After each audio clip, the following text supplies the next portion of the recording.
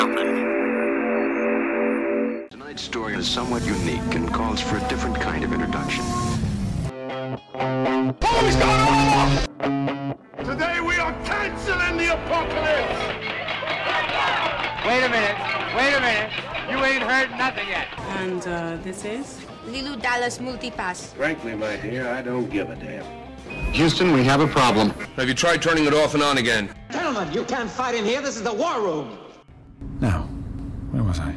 Welcome to episode 134 of the Blokebusters podcast. I'm Paul, as usual, and today I am rejoined by the creator, writer, director, and producer, because my goodness, she does a lot of stuff, of It Makes a Sound, fantastic podcast, and a previous guest of Blokebusters when she came on the film Spotlight quite some time ago. It is Jacqueline Landgraf. How are you doing? Hi, Paul. I'm good. I'm okay. How are you doing? I'm doing all right. As good as can be, It's been a pandemic. Yes. It's been a pandemic since we've last spoken. Yes, and obviously still technically going, despite Still going. how a lot of people Still going? tend to see. But I know. Still going. Well, happy to be back. Happy to talk to you. Hello. hello. Yes. Thank you very much for coming back. And before we get into the film, which everyone that has downloaded this will know what film we're going to be reviewing. But what I wanted to talk with you about first is just a little behind-the-scenes peek here, everyone. We are recording this very shortly before the second season of It Makes a Sound is released. And I figured, technically, I was about to reach out to you and discuss having you come back on and talk about it, and then you reached out to me. So I did. Yeah, I wasn't cool. I couldn't wait for you to ask me. I blew it. Well, it's fine. But yeah, no, I figured it would be good to have you come back on and we could discuss it. And then, as we'll talk about a little later, we will also get into a film which kind of has some things in common a little bit with It Makes a Sound. But anyway, yes, why don't you give the elevator pitch for It Makes a Sound, and then we can talk about that a little bit.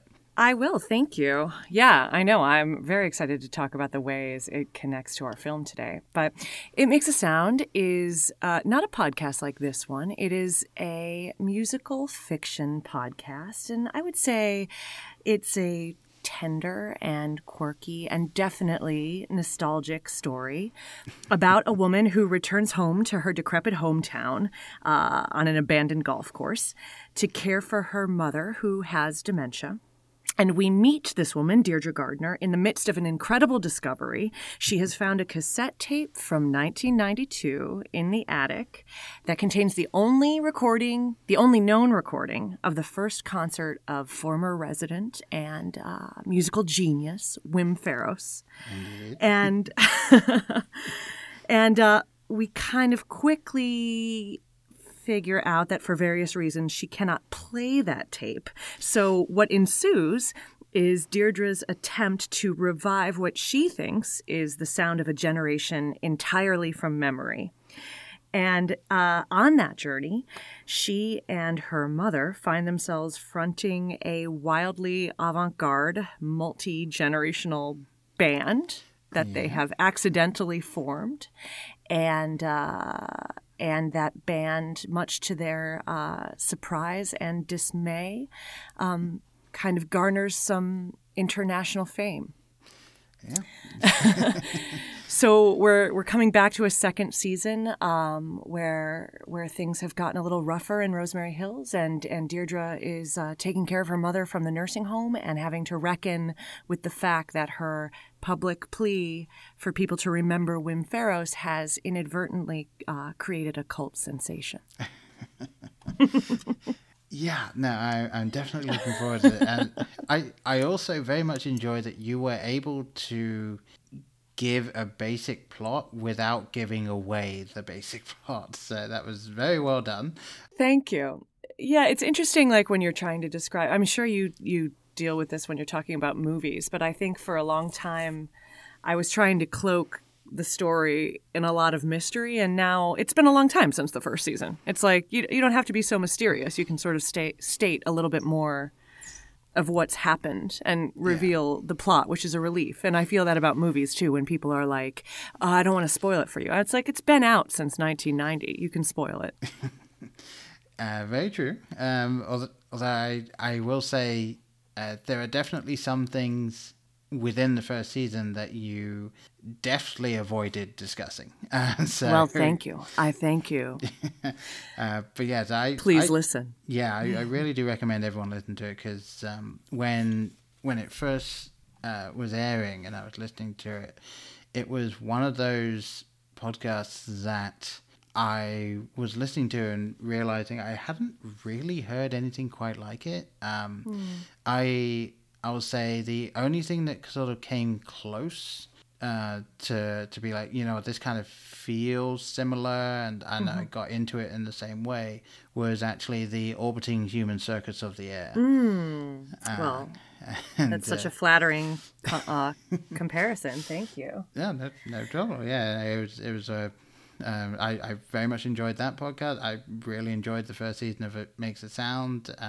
Unfortunately, given my relatively busy schedule, I was unable to follow along with the re-listen that you were hosting previously. But I do want to go back and kind of try and get it all in again before I start with the second season. And I do. Well, thank you. Yeah, no problem.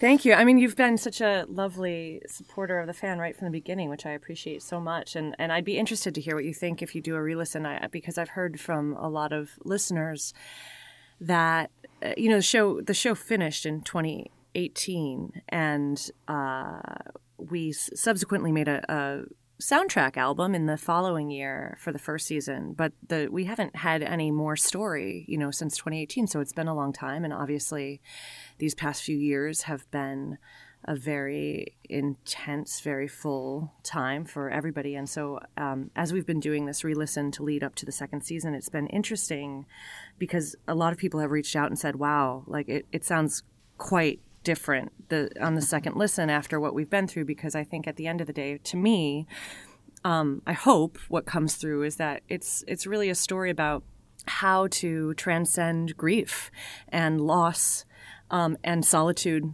with kind of a big dose of whimsy and faith and music, and about really having to do that in front of community, that you can't heal without community, and you have to find your people. You have to find people in general. So I hope that resonates in some way right now. And the interesting thing as well, and I don't know if this was 100% intentional or if it was just like a sort of a byproduct of trying to get people to re-listen before the second season comes out, you are getting people who may have listened in 2018 to nostalgically look back at the podcast about nostalgia.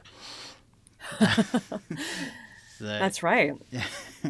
Yeah, it's again, like I can't recommend enough that people go listen to it and just get in on the majesty that is Wim Ferris, or at least the majesty that will be Wim Ferris technically, since, as you pointed out, you don't actually hear Wim Ferris for quite some time. That's right.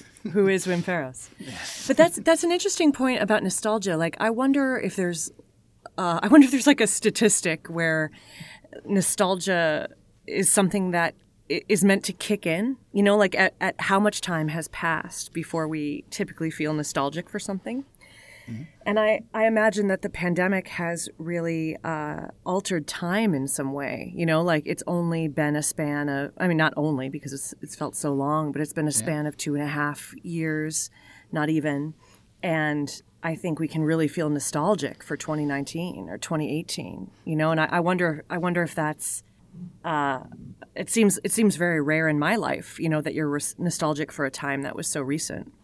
Yeah, no, it really is something that, with everything that's been going on the past couple of years, it's been both the longest 2 years in history, but also the shortest.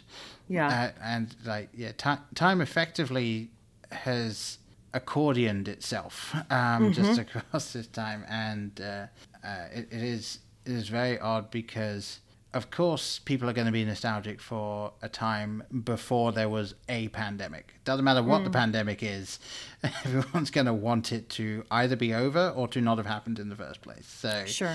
Yeah, everyone's really going to be looking back at anything from the before time, and just looking at that. And I do think genuinely that there's something especially whimsical about looking back at a podcast from several years ago that is a person looking back at something from a couple of decades ago, and just like sort of an extra sort of meta layer to it that I very much enjoy.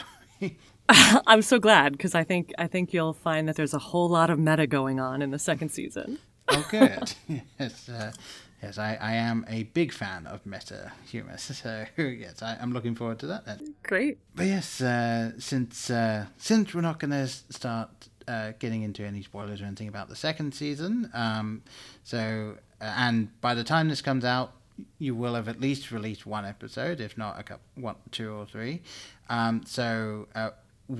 What is the date that it's coming out, and what is the release schedule for the second season?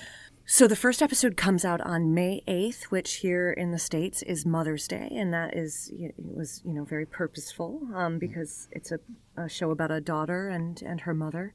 And we're releasing every 2 weeks, so every other Sunday. So that should take us to either I have perhaps a trick up my sleeve. So it's either going to take us to the end of August or the beginning of September. Okay. But like the great thing about podcasts is they're etched in eternity, right? So it doesn't matter. That's what's exciting as a relatively newbie to podcasting in some ways, because this is my only show. Like it's so exciting that people are still coming to the show for the first time, and I'm sure you experience the same thing, where it's like, oh wow, a series date, the time that it's active is, especially in the fiction podcasting world, doesn't mean as much as it does, I think, of course, with television, No. Yeah, and it is something that this type of thing just didn't exist in any format, like even, let's say, 20 years ago. You could go out and buy VHS or rent it from Blockbuster or something of something that had been on, usually a film, but I think very rarely they did have TV shows. But the idea that at literally any point in time after something is made, someone could just stumble upon it at any point. Yeah. Yeah, it's really interesting where we're at now, and I'm intrigued to see what happens. Obviously, the only thing that could befall a podcast that would mean that no one could get it anymore would be if whatever hosting server they're on, just like you don't pay the fees or what have you, and it just goes away. But even so, depending on how thorough the person that has been in charge of it is, like maybe they also have a YouTube panel or a SoundCloud or something like that. So. Well, I thought it was it makes a sound thing that happened. When was it? More than a year ago now, when MySpace basically erased all of the music. Yeah. And troves of people's, MP3s and audio files of all of this music that new music that they'd put on MySpace, and many of it just lived in the world of MySpace, was eradicated.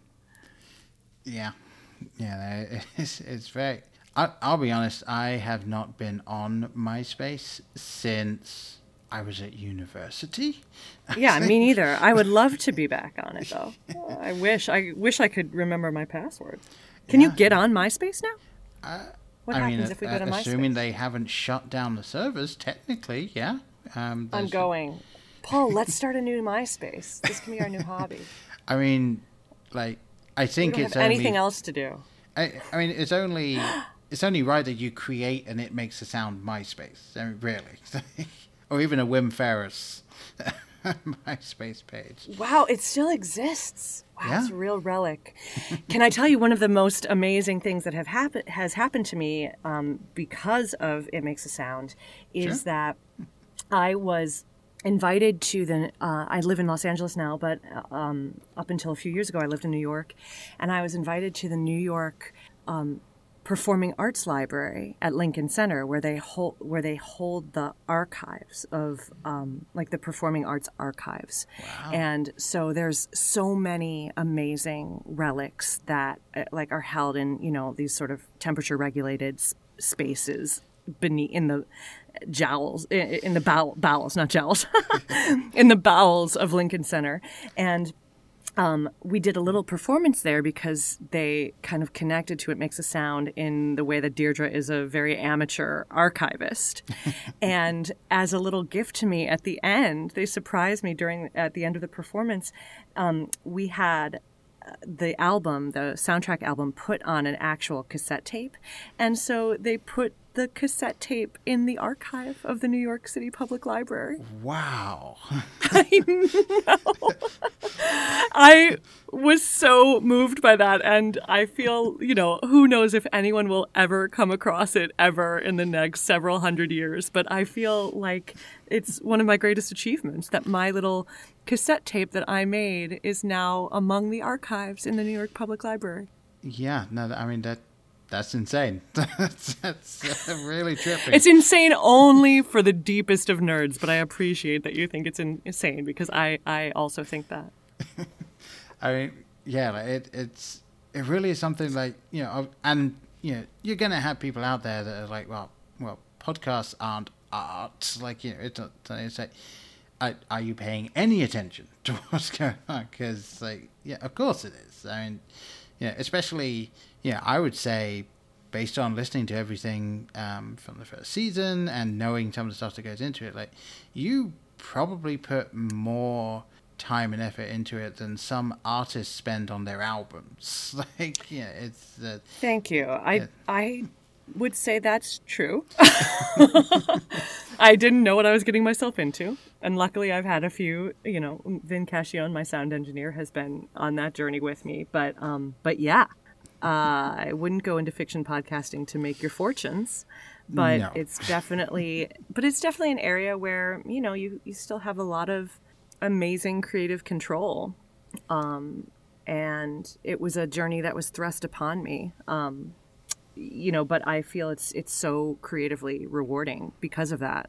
You can put a lot of preciousness into it. Yeah, I love it. I love this medium. Yeah, it is very interesting, and I'm excited to see what comes next. I mean, not even just with the medium, but also to see what you do with it, because obviously you've got the next season of It Makes a Sound coming out, but given what you've done so far, I'm intrigued to see what other things you may end up doing. Thanks, Paul. Thank you so much for saying that. Yeah, no problem. And I guess with all of that, we should probably jump over to the other reason why you're here. So can't wait. Yes, so obviously you reached out just before I was going to, and suggested that you come on, and we had some more time, and I was like, well, given what It Makes a Sound is about, and the nostalgia and the looking back, I can't think of a better film that fits that than a film I had considered reviewing for quite some time and have been unable to find the right, funnily enough, hook for. Ooh la la. Yes, so I figured this time, why not do 1991's Hook? Because I can tell you it is one of the most nostalgic films for me. Absolutely, definitely a huge part of my upbringing. Now, this film was released when I was 4, so I didn't see it when it initially was released. Not only because apparently it was only originally theatrically released in America and Canada. So it did not get, as far as I can tell, it did not get. Considering it takes place mostly in London. Yeah. Yeah, you'd think that, and it's a sequel to Peter Pan with Robin Williams, directed by Steven Spielberg. Right. Why is it not a worldwide release? That's interesting. But way back when, they did not do that. Budget for this film was $70 million, and just in America for the original release, it made $119,654,823 US dollars. So, good job, Spielberg. He's such an underdog. Yes. I think he'll go on to do good things. Yeah, I think so. But yeah, no. I mean, this. I guess my question to start with would be, like, what was your initial introduction to this film? Like, when do you remember when you first saw it? It's such a good question. I was so thrilled when you brought up this film because my first feeling was like, what? It felt similarly like such a seminal film of my childhood, but then it's like I really could only remember the feelings of it. There was so much that I feel like I couldn't recall how it actually went down, like how they ultimately framed it, the individual scenes. But this is how memory works, right? It's so hard to know if I actually remember this or if upon my very recent rewatch, I kind of dug up all of these almost sense memories around it. So I think that what my memory now is telling me upon the rewatch is that I watched it for the first time with my cousins in rural Wisconsin, and that we were like in my aunt and uncle's basement and, kind of glued to the television. Of course, that I didn't see it in the theater, but I watched it as a VHS tape. Yeah. And I have no idea, I have no idea, but there was so much that kind of came back to me sensorially around it. I think if before I did the rewatch, if I was kind of forced to say what I definitely remember, it's like I remember the look of the film, absolutely, and I remember the food fight scene, very clearly, and I remember Gwyneth Paltrow very clearly. But there was so much about it that I really was like, this is how it unfolds. No recollection of that. Like, truly no recollection even that, like, we meet Robin Williams as a, kind of busy corporate lawyer. Yeah, no, an absolute workaholic. And my favorite part of what you just said is that you have a strong recollection of Gwyneth Paltrow when she is literally on screen for 1 second. I know. But then, what I really thought when I was watching this, I was like, well, this is one way it's dated. It's like, this is a movie about lost boys, and every woman is Gwyneth Paltrow. Like, every woman in the film looks like Gwyneth Paltrow. Like, obviously Maggie Smith is meant to be old Gwyneth Paltrow, but then there's actual Gwyneth Paltrow, and then there's Robin Williams's mother who looks exactly like Gwyneth Paltrow, and then the kid who, of course, looks like Gwyneth Paltrow, and the wife who looks like Gwyneth Paltrow. Like, every woman who's on screen, except for Julia Roberts, who is Julia Roberts, is Gwyneth Paltrow. Yeah, it is very interesting. So that. And I will say one of my notes as I was watching it was apparently it's the hairstyle of Maggie Smith that dictates how old she looks, because because she looks older in this than she looks in the Harry Potter films. I mean, Maggie Smith has been old for like 6 decades. Yeah, yeah, She has just She's a stunning woman. Like, I think she's beautiful. I think she's beautiful right now. But, and like when you look at her in the Royal Shakespeare Company and, and when she was doing all of those early plays, she's such a knockout, and the prime of Miss Jean Brodie, things like that. She's a real knockout, and she is still a real knockout. But, like, they've had her playing old for so long. Yeah. I wonder if anybody's played old as long as Maggie Smith has played old. Well, that's it. I mean, even if you just were to say this was the start of it, she's been playing old for 31 years.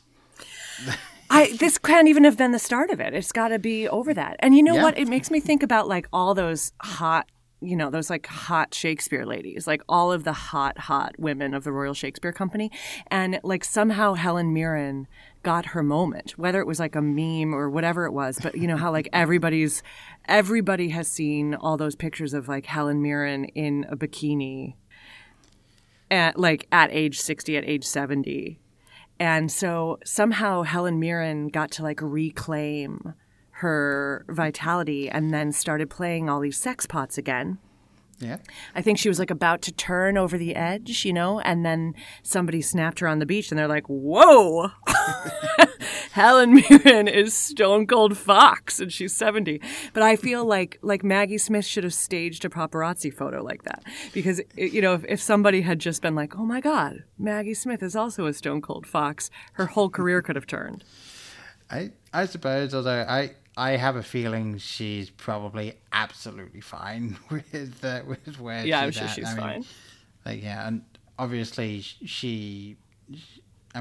for an entire generation, for the rest of their lives, she will be McGonagall. Like, there's just nothing else. Doesn't matter what else she does at this point or what else they see her in. She is McGonagall, and I have no issue with that. That's right. Right. But yeah, one thing I did want to ask you, and Sounds one sad, of many right? things, but like one of the big things that I initially thought of when I was like, okay, we're going to do this film, is can you think of anyone else who could have played Peter Pan grown up? I mean, I'd have liked to have seen Tom Cruise give it a shot.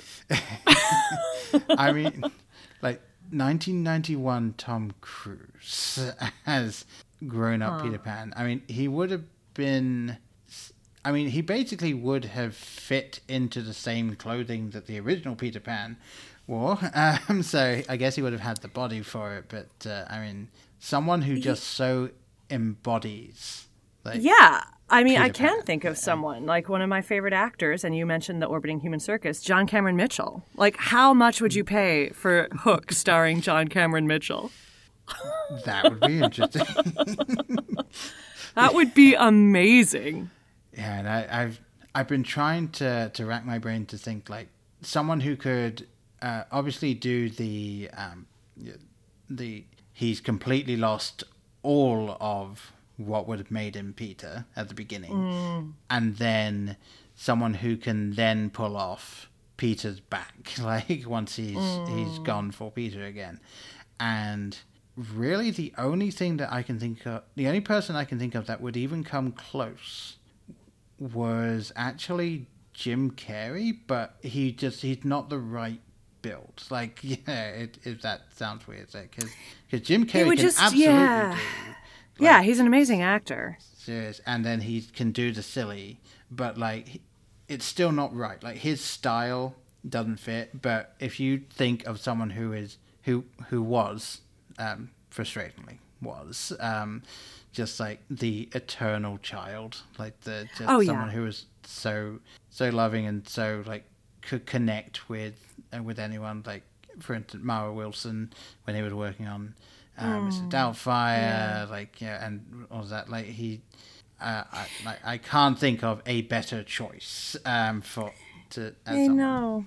I mean, he really, Robin Williams was such a beautiful thing that we had. Like such a beautiful human, such a beautiful thing that now will always live in our imaginations, and actually, I feel like shaped for several generations of imagination, I feel like he was out of time and, that puckish character who was, as rightfully captured in many films, just out of this world, not of this world.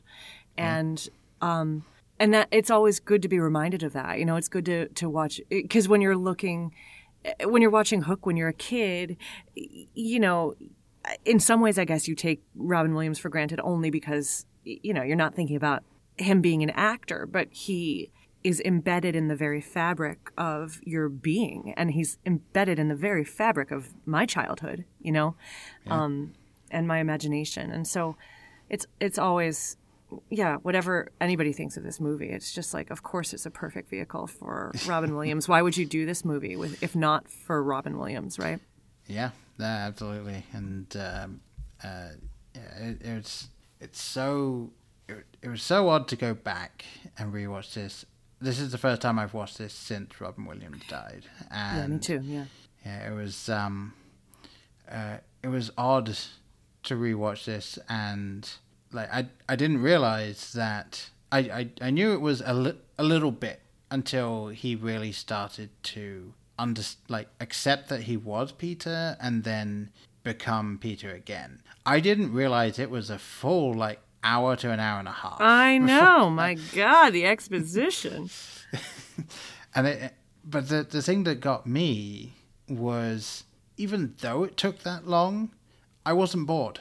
And I don't know how much of that was nostalgia, but watching it, I felt they did a good job pacing it. They really set up, just how bad of a father. And not necessarily that he wasn't providing for his kids or anything like that, but he is absolutely not a present father.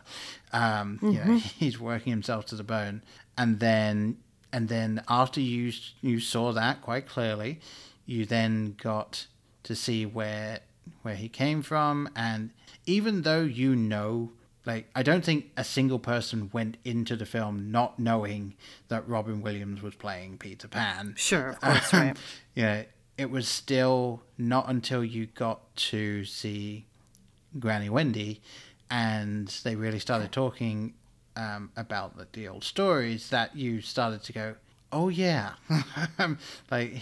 he was Peter. Okay, what the hell happened? And then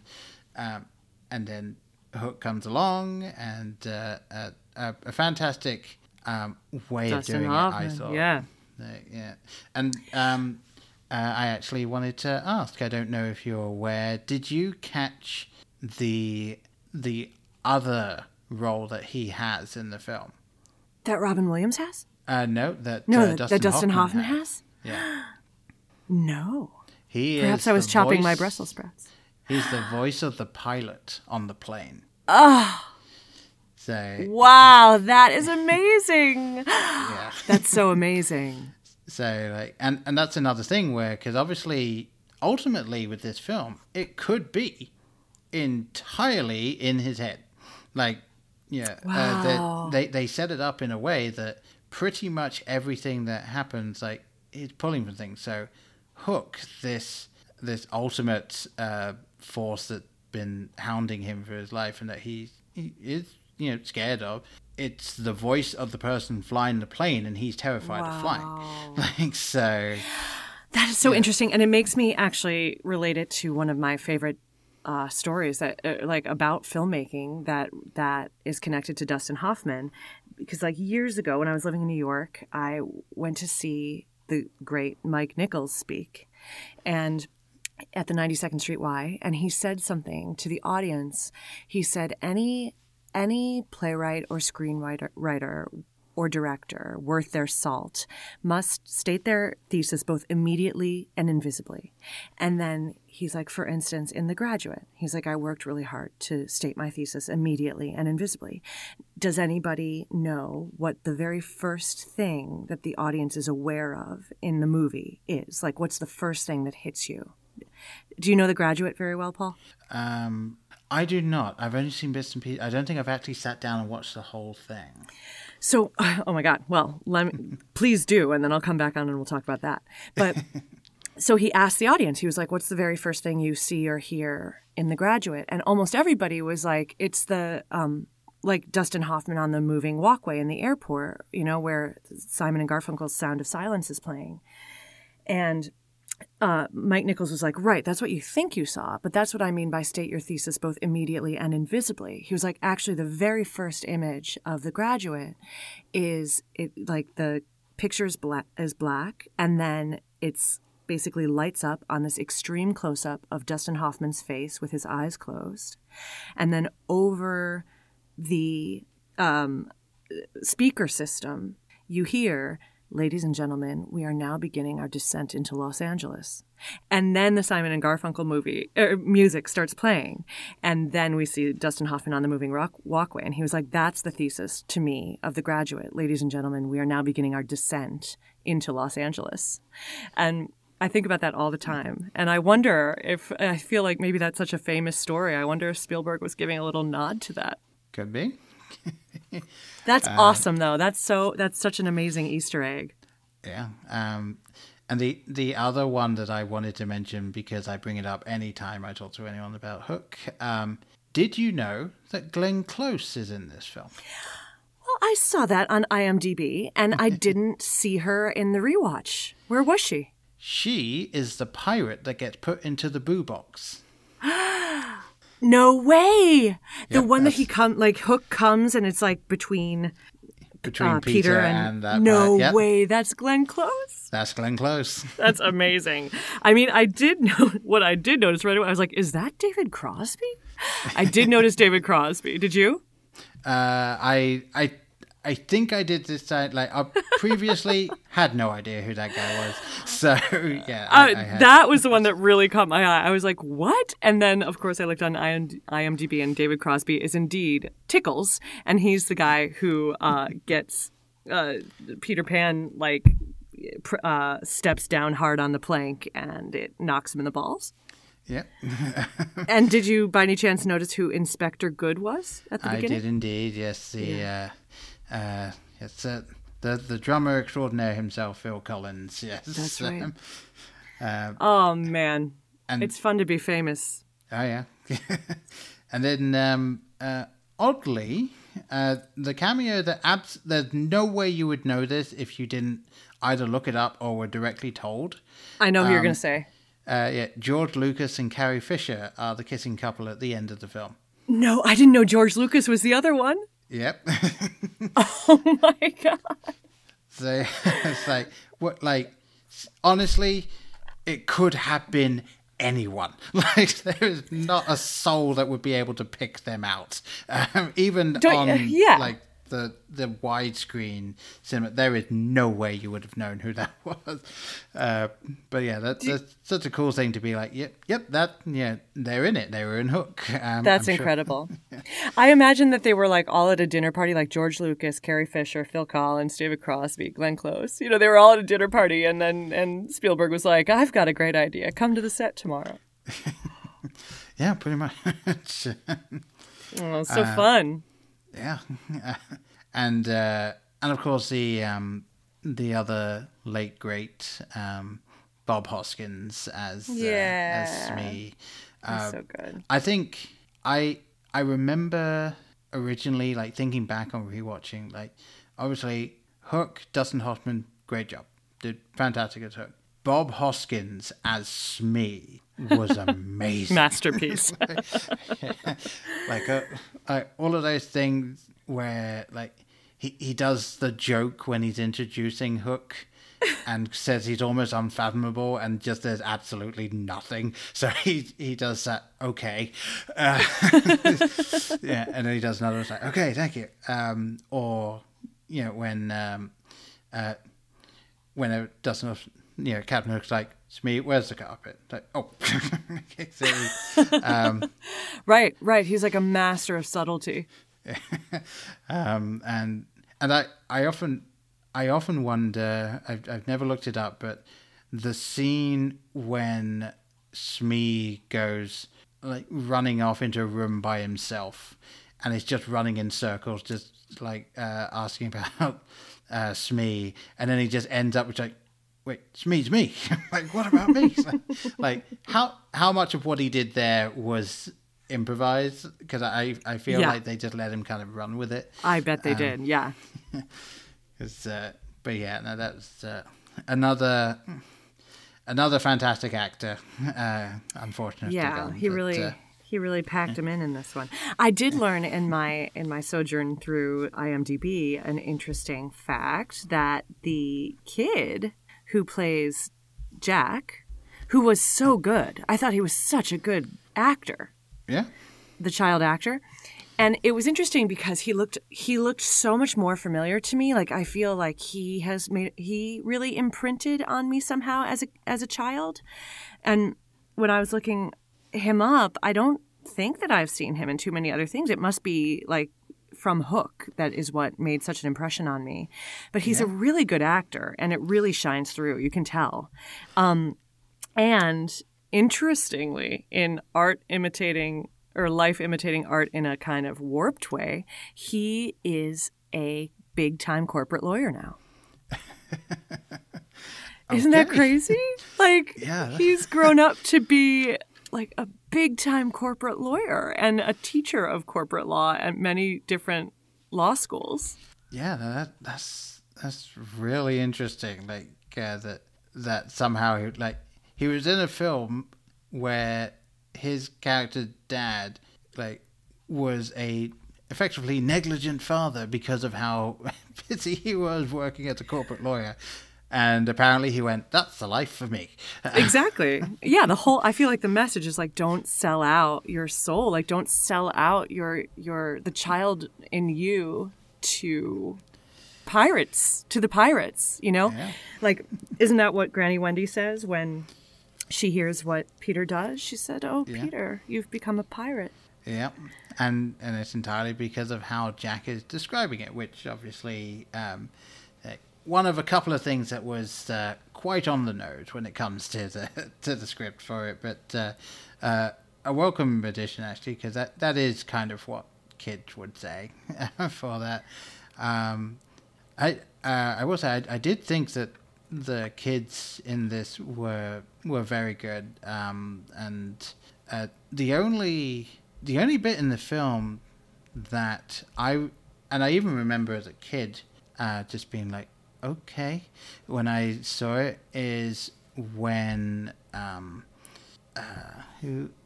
Maggie is just singing.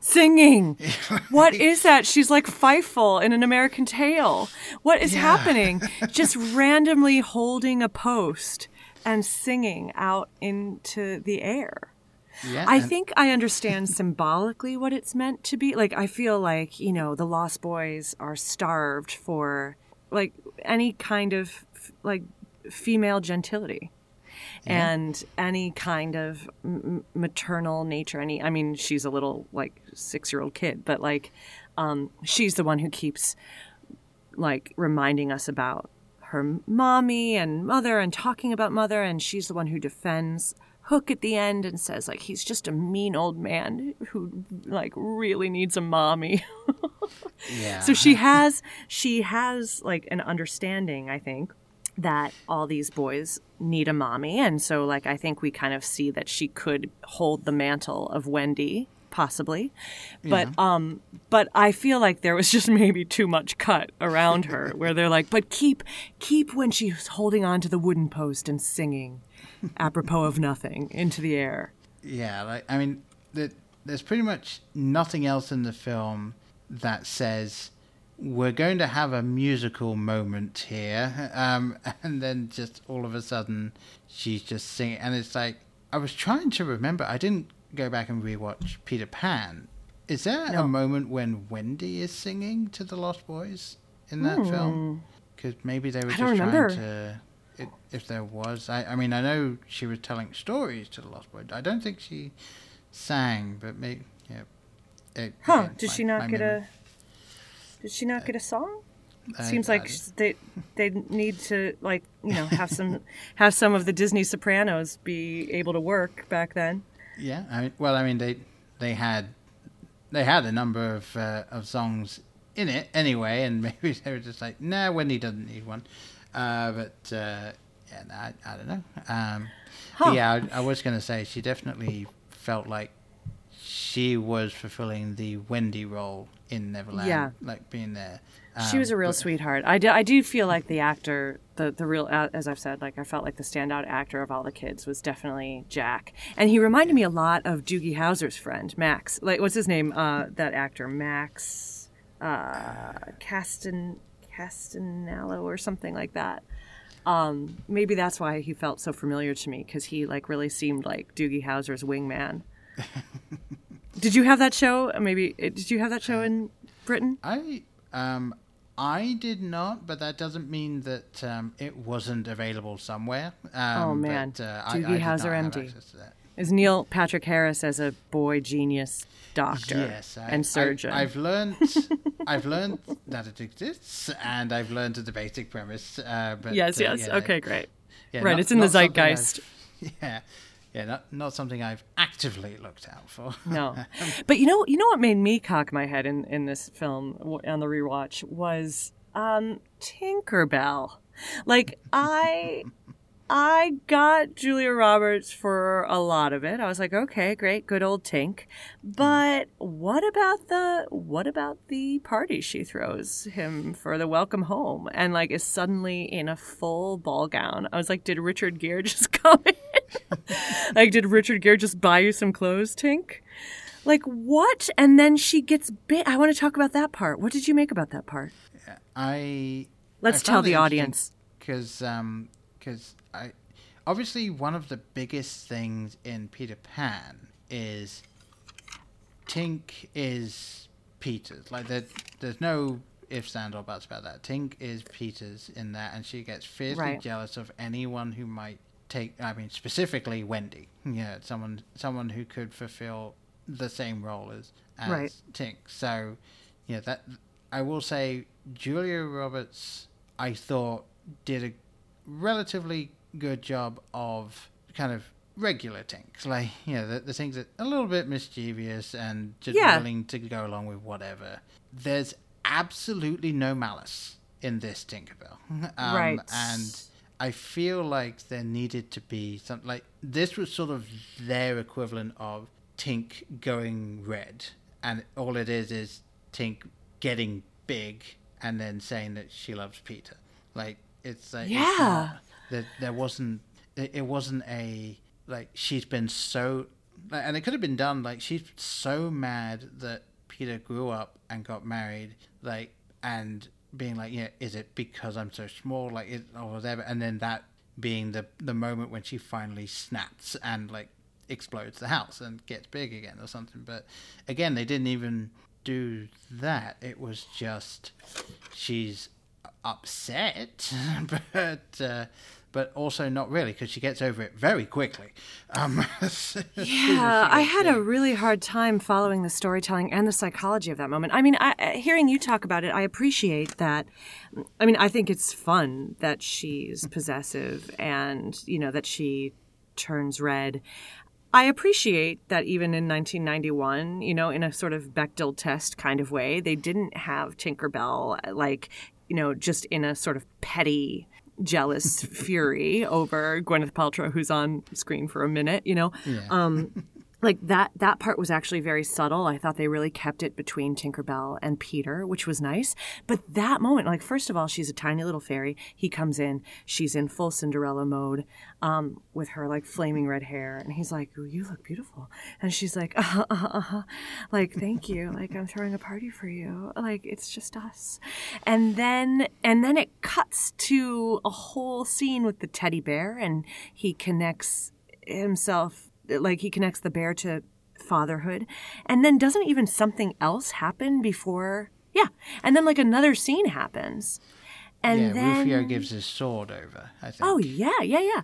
And then they cut back and, like, he comes to Tinkerbell in her little house made of credit cards. And she's back in, like, sort of fairy peasant dress. And she's crying. And he is now like full kid mode. And he seems to have some sort of amnesia now that he's gone back into full kid mode, like can't remember his adulthood in a reversal.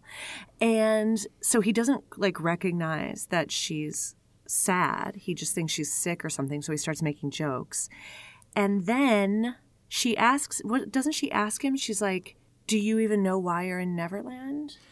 And he says something about he suddenly like stirs into memory about Moira. Is that her name? His wife.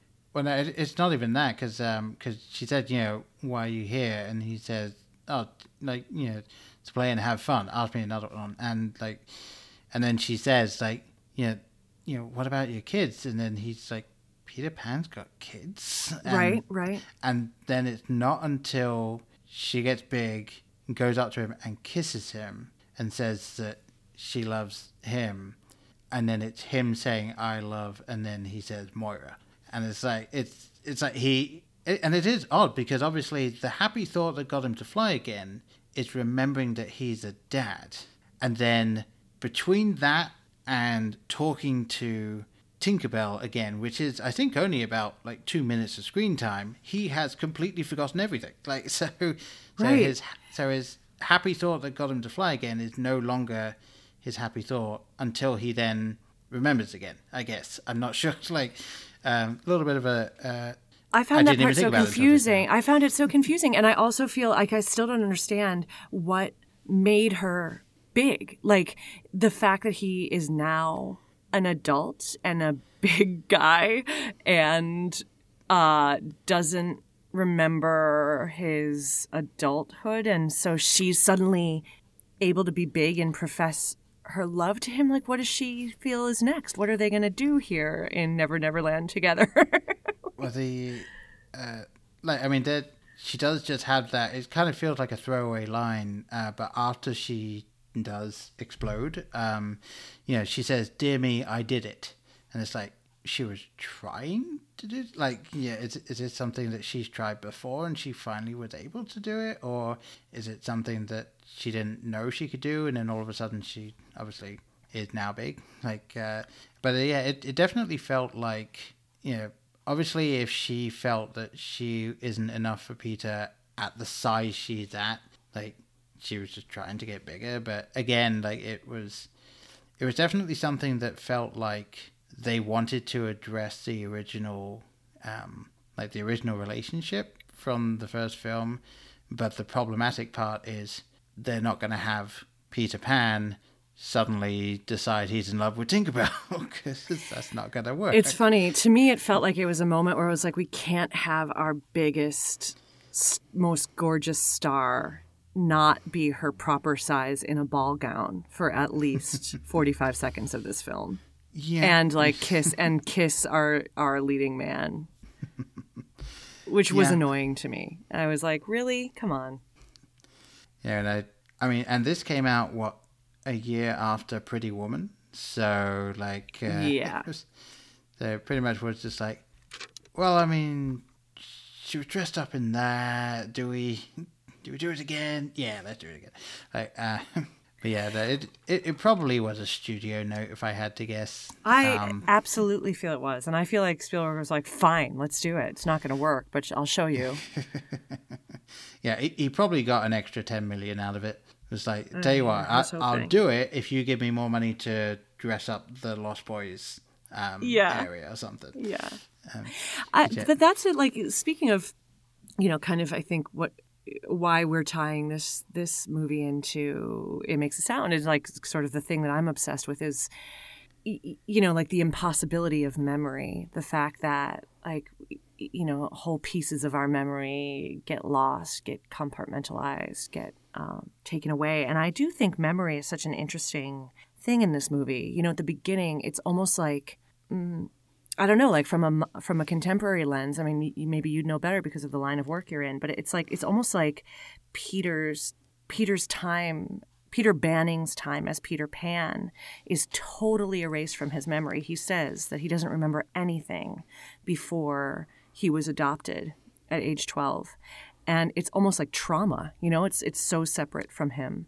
Yeah.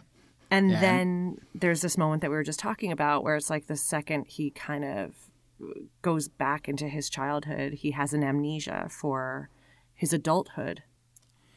Yeah, and they even throw in a line when Maggie's being taken away from Jack, where she's yelling "Neverland makes you forget." So it's almost like, did they throw that in so that they could have Peter forget his adult life? But I do think it is interesting because it seems like, and obviously, this is all conjecture based on, we're basically Charlie Day now with the with the poster boards and the string everywhere. But like in the original Peter Pan, it very much seems like George at some point in his childhood probably either went to Neverland or witnessed something, because at the end of the film he says, like when he sees the flying ship, he's like, that reminds me of something like I think I've seen that before. And so it's like, it really does seem that anyone that has left Neverland and comes and grows up, with the exception of Wendy, it seems like it's almost like a past life. Yeah. Once you actually grow up, you lose. I have no idea why this just jumped into my head, but have you ever seen? I think it was a Disney Channel original or something like that. It was a Tooth Fairy film with like, was it Kirstie Alley or something? No, sounds great. I mean, it basically is it Kirstie? I always get the two names mixed up. Whoever was the second in command in Third Rock from the Sun. Oh, Kristen Johnson. That's it. So it was her. So she is the main character in this film. And like, she dies, but she gets turned into a tooth fairy. Nice. And so like she's trying to come back. It turns out if she does this thing, she might be able to, but she has to basically let kids see her, which is against the rule, and blah, blah, blah, blah, blah. It's a Disney Channel film. You can probably guess what happens by the end anyway.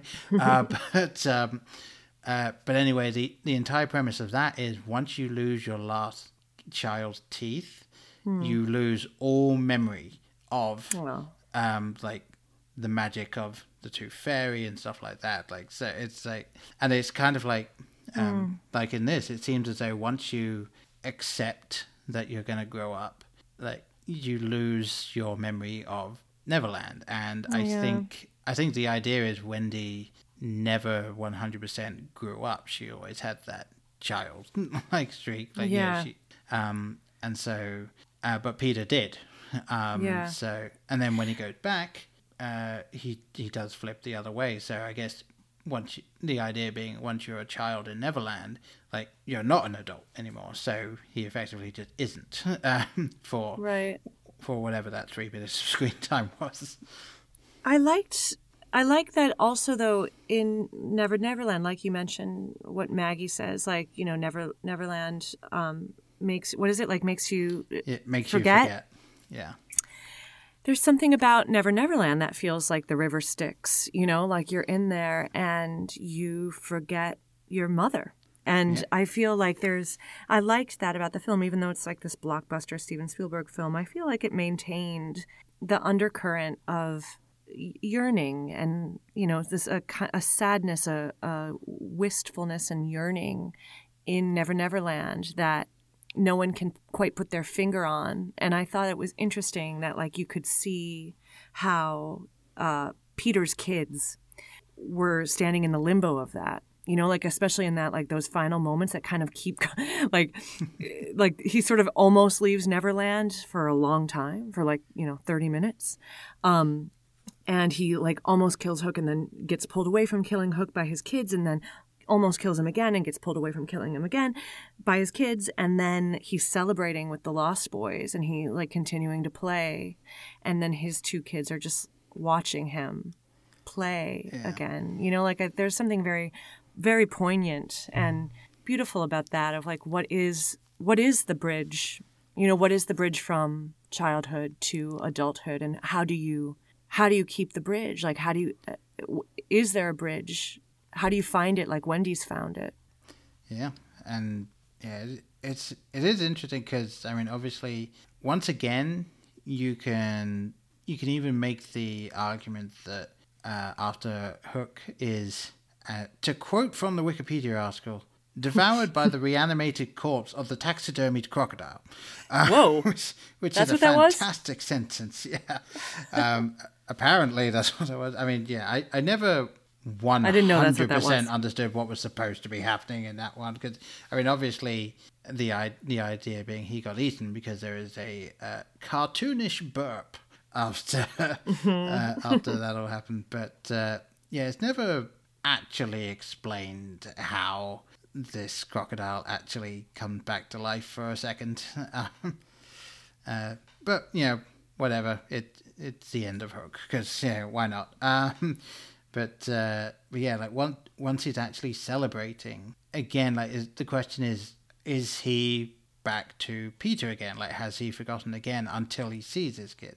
I don't think that is the case necessarily, because they don't have him have a, oh, right, yes, moment. It is more of a, he was obviously celebrating, but he knew that he had to get his kids home. I don't know what the film itself doesn't even really give you a solid answer to anything like that. I mean, at the end, when Tootles finally gets his marbles back, which, that really did me in. That really got me. Yes. I never He's like King Lear, yeah. Oh. And it's one of those things where the film, up until the last literal minute of the film, you could take it that it could entirely have been in his head. There would have been some real stretching to, okay, where did the kids go? But ultimately you could say this was Peter Banning's midlife crisis type thing. Right, as he says, he's like, I'm having a nervous breakdown. I'm following the light. Here I go. Yeah. Yes. Oh, there's the house way down there. With everything that was sprinkled in and the way they set it up, genuinely they could have made it an ambiguous ending, and then Tootles flies off back to Neverland, and it's nope. No. Turns out that was all true. I feel though at the end, it's like in the great sort of Joseph Campbell Hero with a Thousand Faces sense, they've integrated. I guess I'm answering my own question in some ways. Don't you get the sense that now that they've been through that journey, like all of that family is going to be like Granny Wendy? Don't you get the sense that they'll always remember Neverland, and they might even return, or they might not need to return because they remember it, and they've chosen to grow up and be an integrated whole where they're adults, but they still have magic and whimsy. Yeah, I absolutely agree with that, and especially with Peter's final line being the inverse of Hook line, because obviously Hook says to die would be a great adventure, the last great adventure, and then Peter at the end of the film says to live would be an awfully big adventure. And that's the way it ends. And even just reading it and saying that now, I'm remembering the end of the film, and it's I think this film, even though it didn't do a huge successful run at the box office and so on, and which is shocking. Yeah, and the interesting thing is I tried looking up the numbers for it, and the actual box office listed on Wikipedia is 300 million, but I can't find any actual data on anything that isn't domestic. So it seemed like it wasn't actually very well tallied back then. But I what think a garbage that, number. Yeah. I feel like it's languishing in poverty. I know. I mean, it only made 230 million over its budget. You want to hear the numbers from my podcast? I mean, if you want to give them out, go for it. Yep, negative XYZ. Yeah, somehow people have spent an inverse amount of time listening to the podcast. They've actually spent time telling you they're not going to listen to it. No, I just meant the budget, the income. Yeah, I mean, yeah. I think if anyone wants to take away anything from this entire podcast, it's don't get into podcasting to get rich quick, because it's not going to happen. No, but it is very rewarding, and you can go back to Never Never Land and play and be whimsical and create and imagine. Yeah, no, exactly. And we're not all here to be corporate lawyers like little Jack. No. Like little child actor Jack. Yes, who didn't learn anything from he his learned time nothing. in this film. I know, he learned nothing. It's a beautiful film. It's like I'm liking it more as we talk about it, because it's just, I mean, Peter Pan is eternal. You know, it is such a beautiful story. And I like Tinkerbell. I think it's Tinkerbell's last line, you know, when she says, "That place between sleep and wake, that's where I'll always love you. That's where I'll be waiting." And I feel like, yeah, again, back to like, where's the bridge? I feel that so much. It's like, you're just right there on the periphery. You know, like if we can just sort of access the periphery, the not linear of our lives and our memories, that there's like so much right there on the periphery. Yeah. And although, again, if you actually think about it, like from a purely just straightforward standpoint, a little creepy. Right. Peter has on absolutely no uncertain terms expressed to her that he is in love with his wife, and the last thing she says to him is just like, "I will always be waiting for you." It's true. That's why I so very much wish that one scene where she becomes big, it was not in there, because then it would just be like a very lovely, like a beautiful platonic love, or more than platonic, you know, like loyal, deep friend, comrade, protector love. Yeah. And yeah, they really ruined it with that moment. Yeah, and I didn't, obviously previously when I watched it, I wasn't really picking up on those kind of things. Like I obviously was more just swept up in everything, but like actually sitting down and trying to disseminate some of this stuff, it's like, yeah, no, that's not great. Problematic, yeah. Although I think the best way to finish this up would actually be, rather than like saying whether or not you'd recommend the film, because I absolutely would, and I'm sure you would too. Yeah, like, of course. Yeah. Fantastic. What sort of monster would I be if I did? But what is your favorite thing from this film? Like, either because it was a nostalgia thing for you, or just on this rewatch, like just one thing that stood out to you as like either a joke or a line or something like that just stuck with you. I mean, I can give you mine. Yeah, you start then. Okay. It is actually something that has stuck with me since the first ever time I watched it, and it's because, and I don't know if it's because it's just, it's almost one of those things that you would expect to see in like a Monty Python bit. Like, it feels very Life of Brian, actually. It's when Peter is flying to get Maggie, and he goes in through the window, and he clashes swords with a pirate who says, "Wait, ain't you?" And he says, "Peter Pan," and the pirate just jumps out the window. Like, it's an absolutely ridiculous bit, but for some reason it has stuck with me over all these years of just like, that's kind of what this film was. Like, that's interesting. It wasn't taking itself too seriously, and any pirate that by himself is taking on Peter Pan probably would jump out the window, because like, yeah, they're not going to get Peter.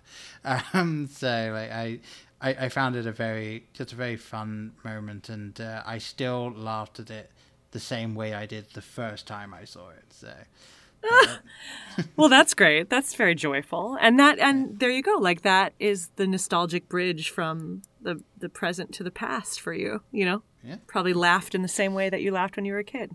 Yeah. Well, hearing yours, I did remember mine, and it's, if you'll forgive me, like, it's much more sentimental than yours. Sure.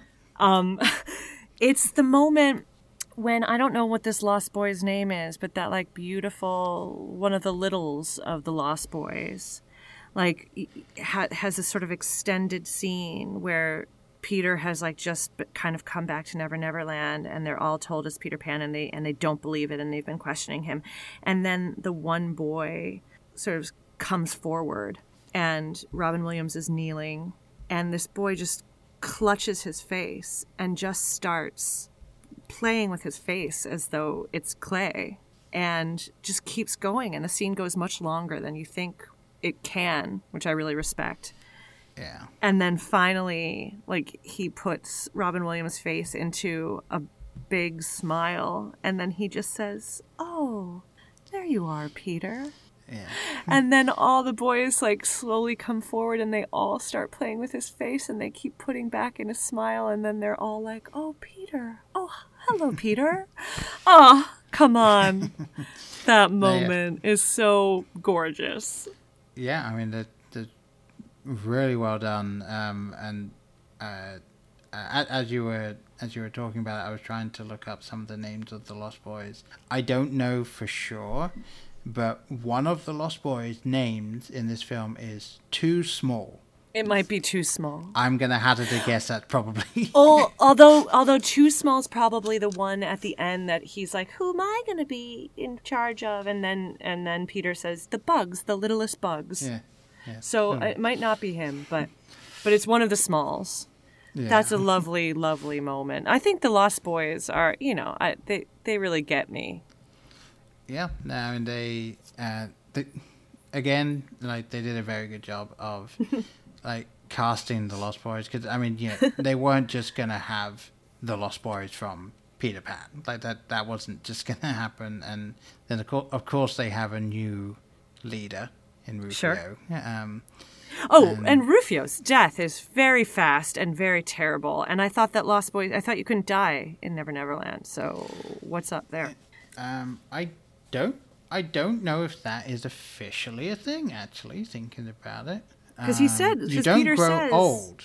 You don't grow old, because Peter says, like, when we see his reasoning, when like the carriage rolls away from his parents, he's like, I ran away because I didn't want to grow old, because people grow old and die. Right. Well, that's the thing. So he didn't want to grow old because that leads to death, but that, obviously, ultimately, that you could fall from a great height and still die, and you're not dying from old age. So I think it was interesting, because I think that is the only death in the entire canon of Peter Pan.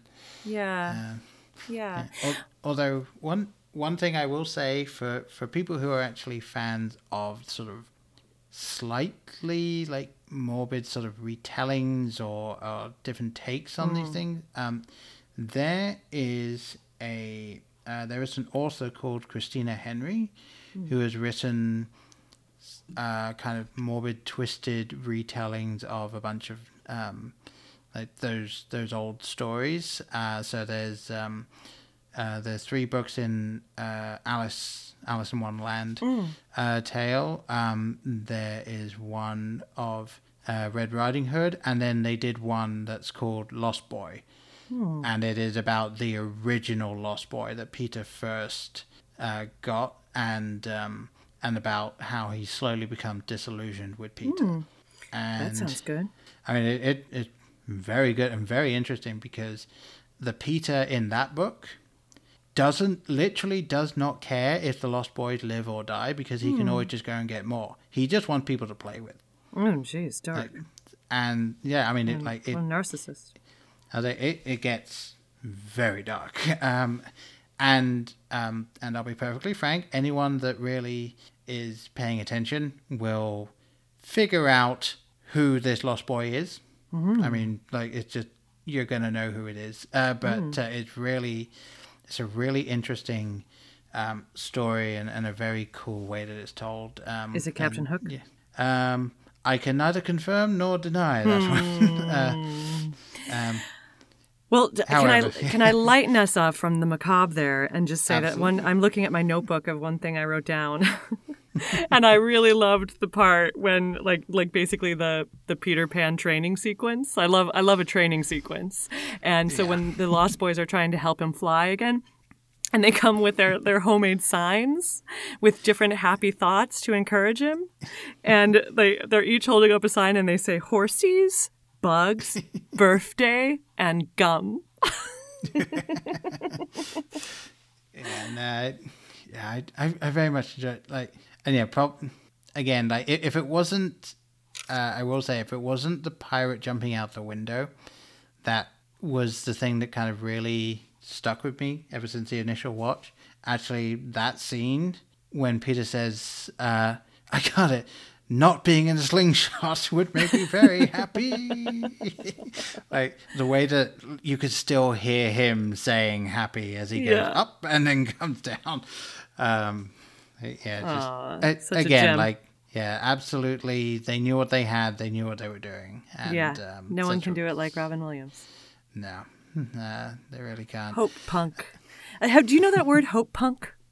I don't think I do. What is that one? I was just looking it up because I was like, I wonder if I can describe my show as hope punk. I think this is a new thing the kids say. It's like the opposite of how you were just describing that like alternate, scary, subversive Peter Pan book. Like it's about like a genre that is like edgy but full of hope. It's the opposite of like dystopian and grim. It's like we're going to insist that in this world there is hope. There is hope. There is hope. So hope punk.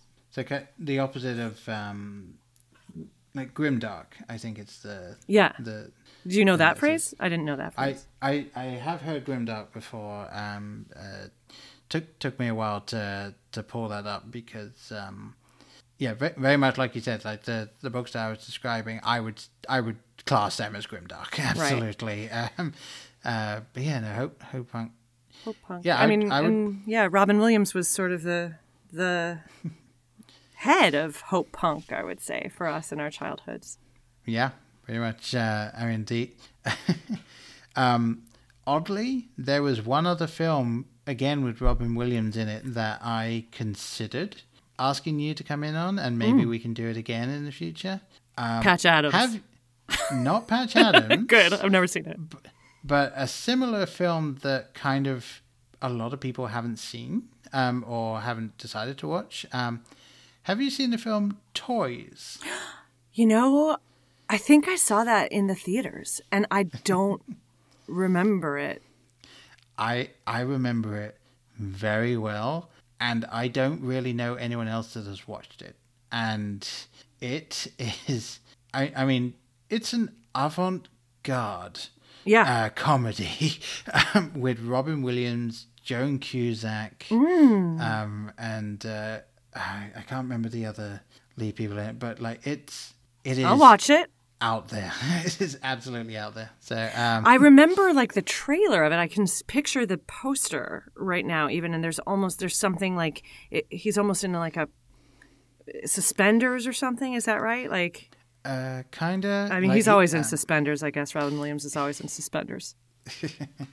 Yeah, no, he's a suspender actor. Yeah, they took his promotional still from Mork and Mindy and just shoved it on the poster. From my recollection, he's basically in this odd, almost Willy Wonka-esque sort of setup, and like it's. I'm not actually going to go into it because I kind of want you to watch it so that we can talk about it. I will. I'd love to.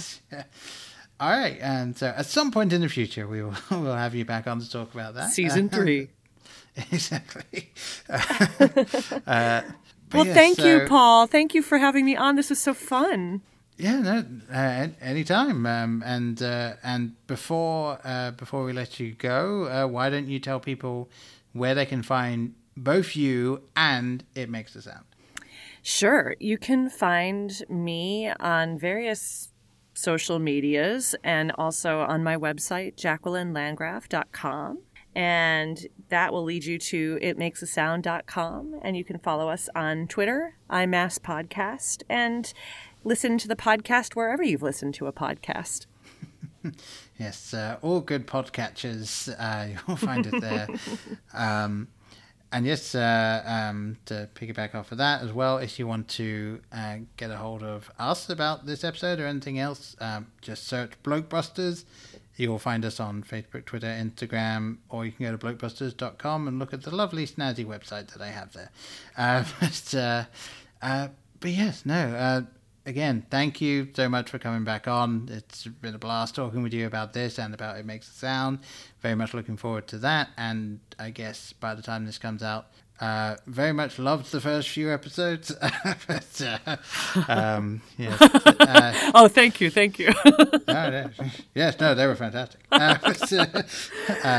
But yeah. Well, thanks again for all your support, and it's so nice talking nostalgia with you. It was such a pleasure to be able to rewatch this film through this lens. Yeah, no, absolutely. It's been a blast. With all of that being said, yes, I've been Paul, and you've been Jacqueline, and we'll see you next time. Bye. In case I don't see you, good afternoon, good evening, and good night. Hang on a minute, lads. I've got a great idea. Louis, I think this is the beginning of a beautiful friendship. You're still here? It's over. Go home. Go.